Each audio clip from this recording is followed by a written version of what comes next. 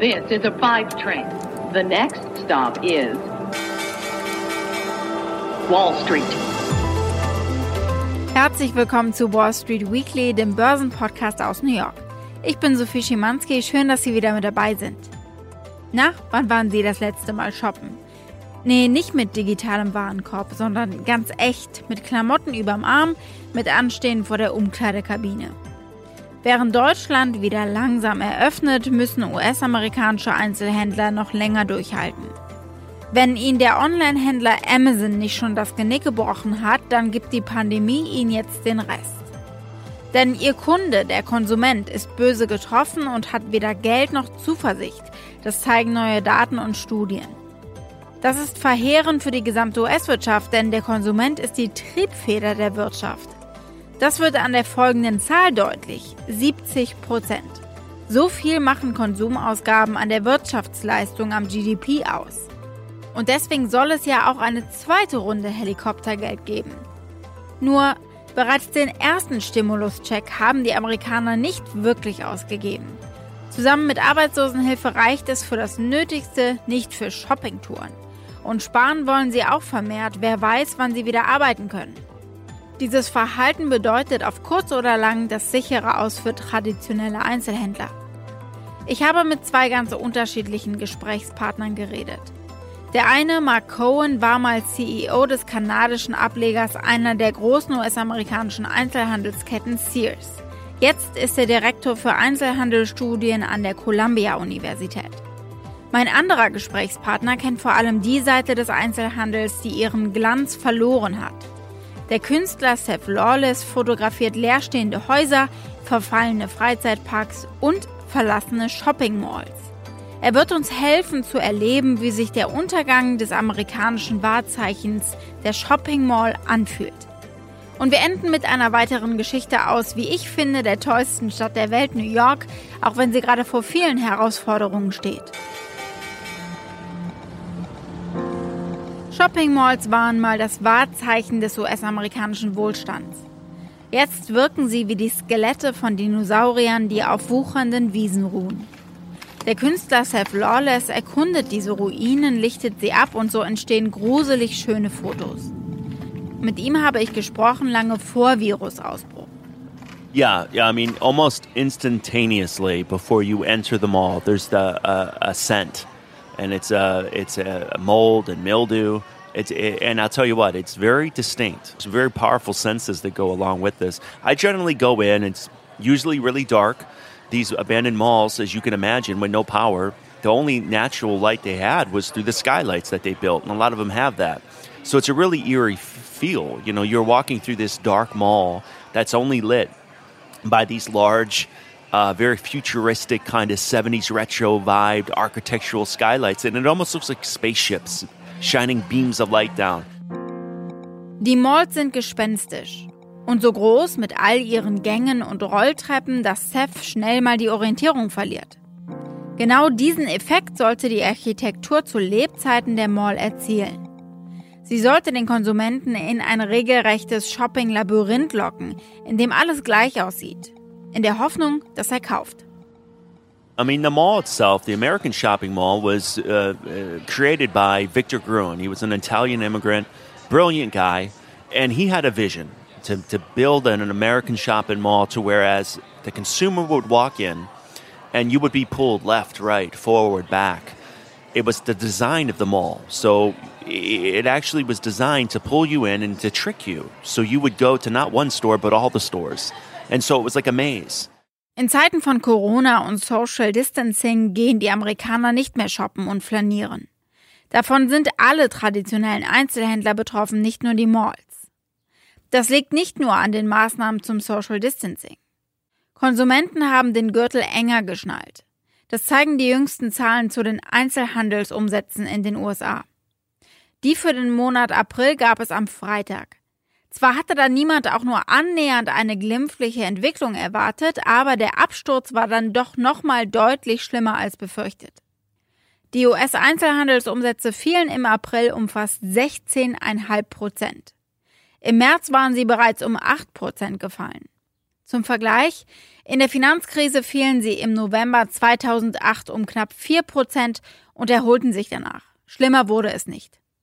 Besonders hart hat es dieses Mal Bekleidungsgeschäfte getroffen, mit einem Umsatzrückgang von rund 80% gegenüber dem Vorjahreszeitraum.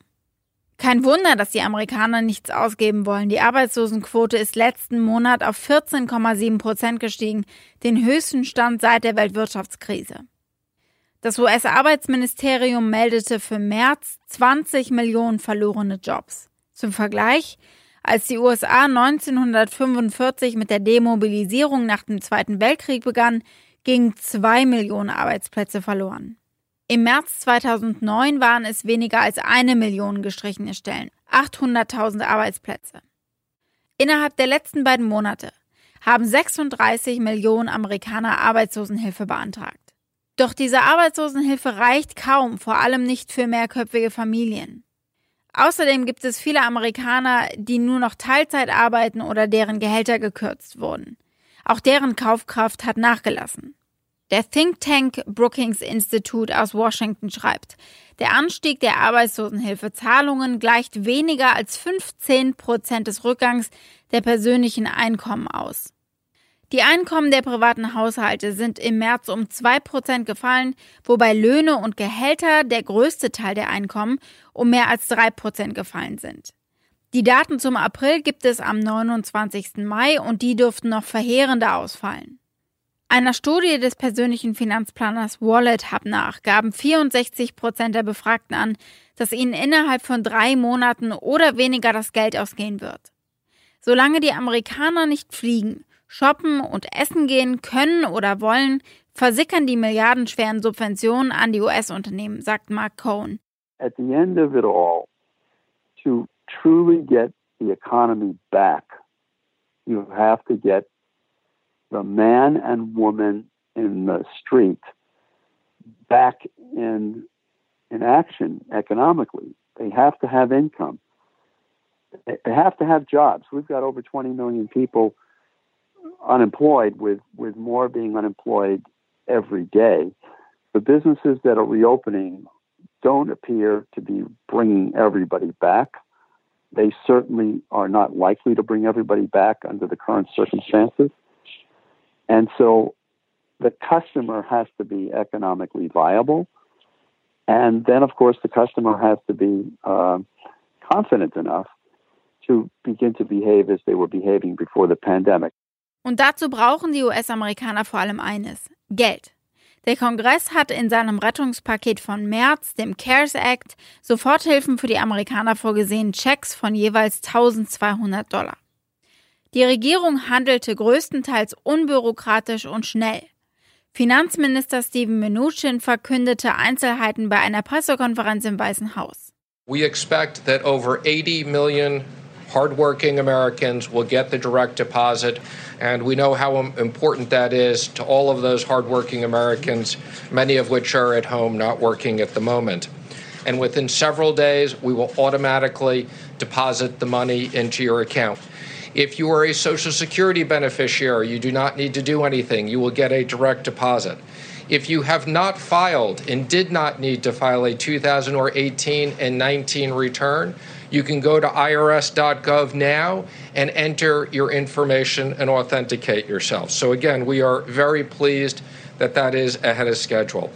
I'd also like to announce the progress we're making on the new SBA program, the PPP. Let me just remind everybody, this is a brand new program that is now 1 week old. We have distributed and confirmed $230 billion of loans to over 4,600 lenders participating. That is multiples and multiples of anything that the SBA has ever done. Das Geld ist bei vielen bereits angekommen. Nur in Zeiten wie diesen stecken die Amerikaner das, was sie noch haben, auf ihren Bankkonten nicht in Shopping, sondern sie sparen. Chris Farrell ist mehrfacher Autor und fasst auf dem öffentlich-rechtlichen Radiosender Marketplace zusammen. More people are embracing frugality or thrift. I mean, look, here's the bottom line. Without, really strong, healthy income growth, Americans will need to save more and spend less. The personal savings rate, it has already jumped, David, from 8% in February to more than 13% in March. And I don't think that's an aberration. Farrell bezieht sich auf die neuesten Daten des Bureau of Economic Analysis der US-Regierung. Demnach ist die Sparquote im März um mehr als 13% gestiegen und damit auf einem Niveau, das es seit Ronald Reagan nicht mehr gegeben hat. Davon können sie auch die niedrigen Zinsen und der Notenbankchef Jerome Powell nicht abhalten. We think that low interest rates affect the economy through a number of channels in a positive way. But for people who are really just relying on their bank savings account earnings, this is, that's you're not going to benefit from low interest rates. But we have to look out for the overall economy. Low interest rates support employment, they support economic activity, and those are our mandates. And I think for the overall good of the economy, low interest rates are a good thing. And it's not to say they're good for every single person, but that shouldn't stop us from doing what we think is good for the whole. Mit anderen Worten, der $1.200 Stimuluscheck scheint unterm Kopfkissen gelandet zu sein, nicht im Kleiderschrank, wie Carrie Bradshaw es in der TV-Show Sex and the City legendärerweise gemacht hat. I like my money right where I can see it, hanging in my closet. Während das keinesfalls ein schlauer Investment-Tipp ist, tat Carrie damit aber das, was die Regierung nun von ihren Bürgern will: shoppen. Doch zum Shoppen fühlen sich die US-Amerikaner keinesfalls abgesichert und zuversichtlich genug. Ein Index der Universität Michigan, der die Verbrauchererwartungen misst, fiel im April und die Amerikaner sehen so schwarz für ihre persönlichen finanziellen Aussichten wie seit 6 Jahren nicht mehr. Was die US-Amerikaner ebenfalls vom Shopping abhält: ihr beträchtlicher Berg an Kreditkartenschulden. Bereits vor der Pandemie standen die auf Rekordniveau. Gebühren und Zinszahlungen werden die sowieso schon schwächelnden Kreditnehmer noch tiefer in die Verschuldung stürzen. Besonders vertrackt: Zahlungsausfälle beeinträchtigen die Kreditwürdigkeit und machen erschwingliche Kredite gerade dann unerreichbar, wenn sie am dringendsten benötigt werden. Der Kongress plant deshalb ein zweites Hilfspaket zu verabschieden, das sie nach CARES Heroes nennen. Das ist kurz für Health and Economic Recovery Omnibus Emergency Solutions Act. Darin eingeplant auch eine zweite Runde an Geld für die Amerikaner, sagt die Sprecherin des Hauses Nancy Pelosi. We all know that we must put more money in the pockets of the American people. This is not only necessary for their survival, but it is also a stimulus to the economy. Direct payments, unemployment insurance, rental and mortgage help, and food and student loan assistance, among other things, are essential to relieve the fear that many families are facing. The chair of the Federal Reserve Bank has told us to think big because interest rates are so low. The low interest rate and the prospect of access to credit has bolstered the stock market. We intend to use those low interest rates to bolster the American people. We must think big for the people now, because if we don't, it will cost more in lives and livelihood later. Darüber waren sich die Republikaner und Demokraten ausnahmsweise mal einig. Nur wenn das Geld nicht in der Wirtschaft landet, sondern die Amerikaner damit das Nötigste kaufen wie Lebensmittel oder es sparen, verpufft das Geld und ist nahezu wirkungslos für viele Einzelhändler. Das zeigen die steil abgefallenen Umsätze im März und April. Für die Einzelhändler ist das natürlich Gift. Eine Weile werden sie sich noch über Wasser halten können, doch am Ende dürfte es tödlich sein für die meisten. Denn die Zeit, die es für eine Erholung brauchen wird, haben sie nicht.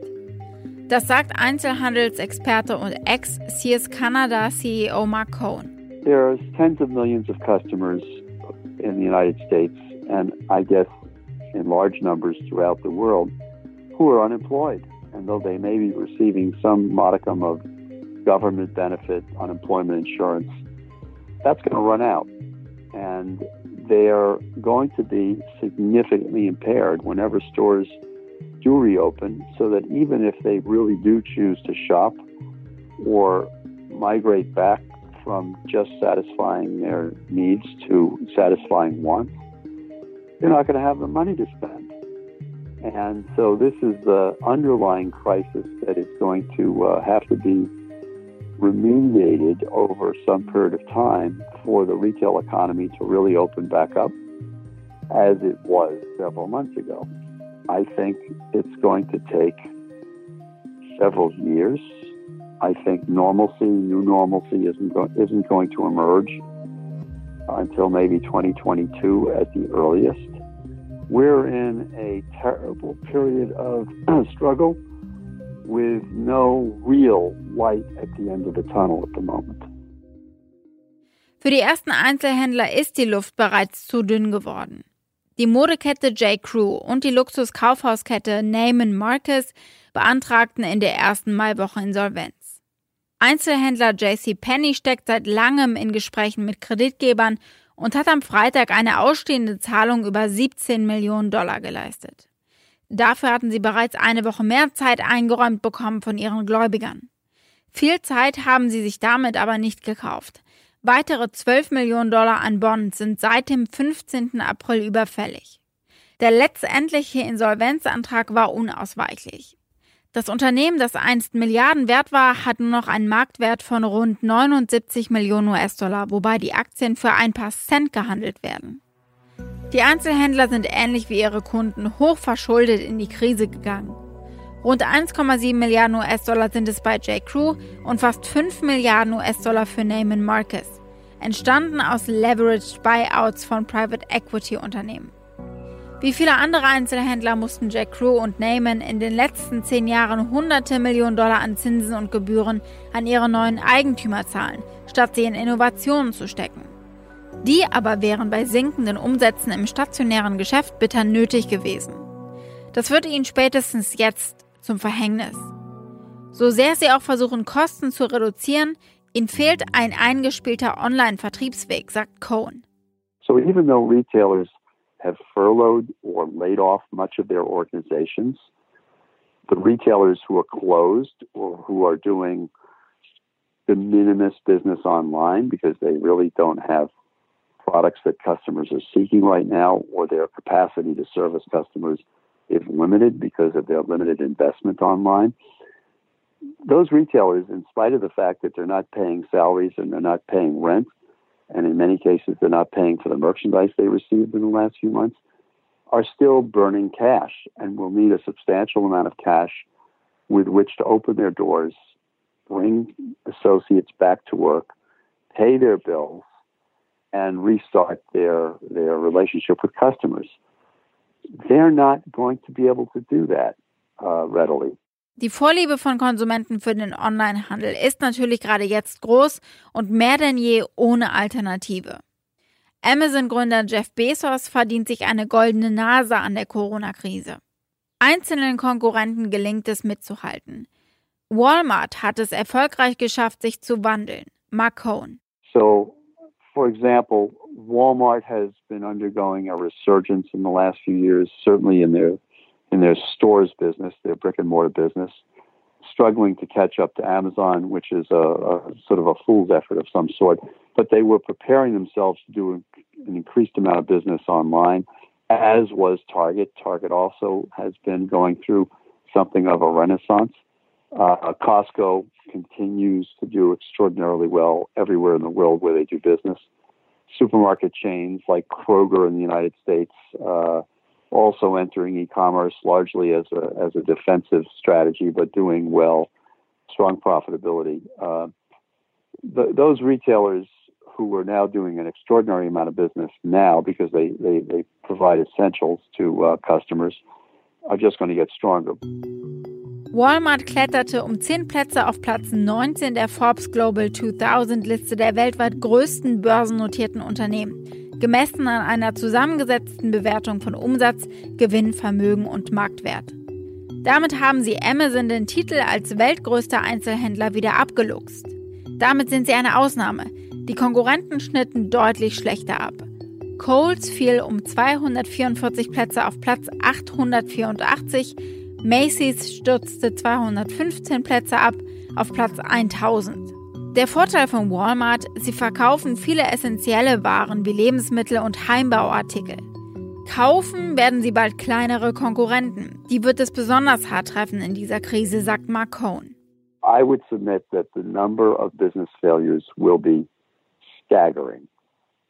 I think from small to medium size retail establishments, of which there are untold hundreds of thousands throughout just the United States alone and throughout much of the world, the capacity to withstand what is going on just isn't there, especially in light of the fact that we don't know when this crisis will really be over. Cohen erwartet jede Menge an Konsolidierungen. Und das wiederum wird die Starken der Branche noch mehr stärken, denn sie werden die kleineren Konkurrenten schlucken und daran wachsen. Doch ein Walmart macht noch keine Mall. Mit den Pleiten der kleineren und mittelständischen Unternehmen werden weitere Malls sterben. Ein aktueller Bericht von Green Street Advisors sagt voraus, dass mehr als die Hälfte der US-Malls bis Ende 2021 schließen werden. Und anders als in diesem originalen Werbespot aus den 70ern ist der stationäre Handel alles andere als offensichtlich. Ask yourself this. Do you enjoy fighting traffic, parking problems, or shopping in cold, wet weather? Of course you don't. So why do it? Shopping should be pleasurable, a time to relax, a time to explore. Comfortable, convenient, and a whole lot more. More is what Mountain View Mall in Midland has. More than 50 stores and services. Mountain View Mall, your obvious choice. You'll find everything you need this Christmas at Mountain View Mall in Midland. We've got it all. Ein bisschen ist der Fotograf Seth Lawless auch ein Zeitreisender auf seine Exkursion. Er erinnert sich gut an die Zeit, in der er seine Samstage in Malls verbracht hat. I remember balancing myself as a little kid, like pretending not to touch the ground and balancing myself on the rails of a fountain that was in one of my favorite malls. I did that later on as it was abandoned. And then I remember the stores. I remember eating cotton candy by the escalators. And I remember you'd get flashbacks of the mall being open and vibrant and thriving with people. You could almost hear it in one moment and then you look and then it's gone. Diese Krise hat auf so viele Weisen die Unzulänglichkeit eines Systems gezeigt. Milliarden an Dollar werden in die Unternehmen gesteckt, in der Hoffnung, dass sie entsprechend der Trickle-Down-Theorie nach unten zu den Arbeitern durchsickern. In der Vergangenheit ist das Geld oft im Aktienmarkt gelandet. So haben die Aktien die schwindelerregenden Rekordpreise erreicht, die sie nun wieder zu erklimmen versuchen. Dieses Mal versucht der Kongress, diesem Verhalten einen Riegel vorzuschieben mit strengen Bedingungen für die Hilfsgelder. Main Street und Wall Street malen aber auch jetzt gerade wieder ein unterschiedliches Bild. Doch beide Bilder zeigen eindrucksvoll, was das schwächste Glied der Kette ist. Ein Konsument, der nicht mehr konsumiert.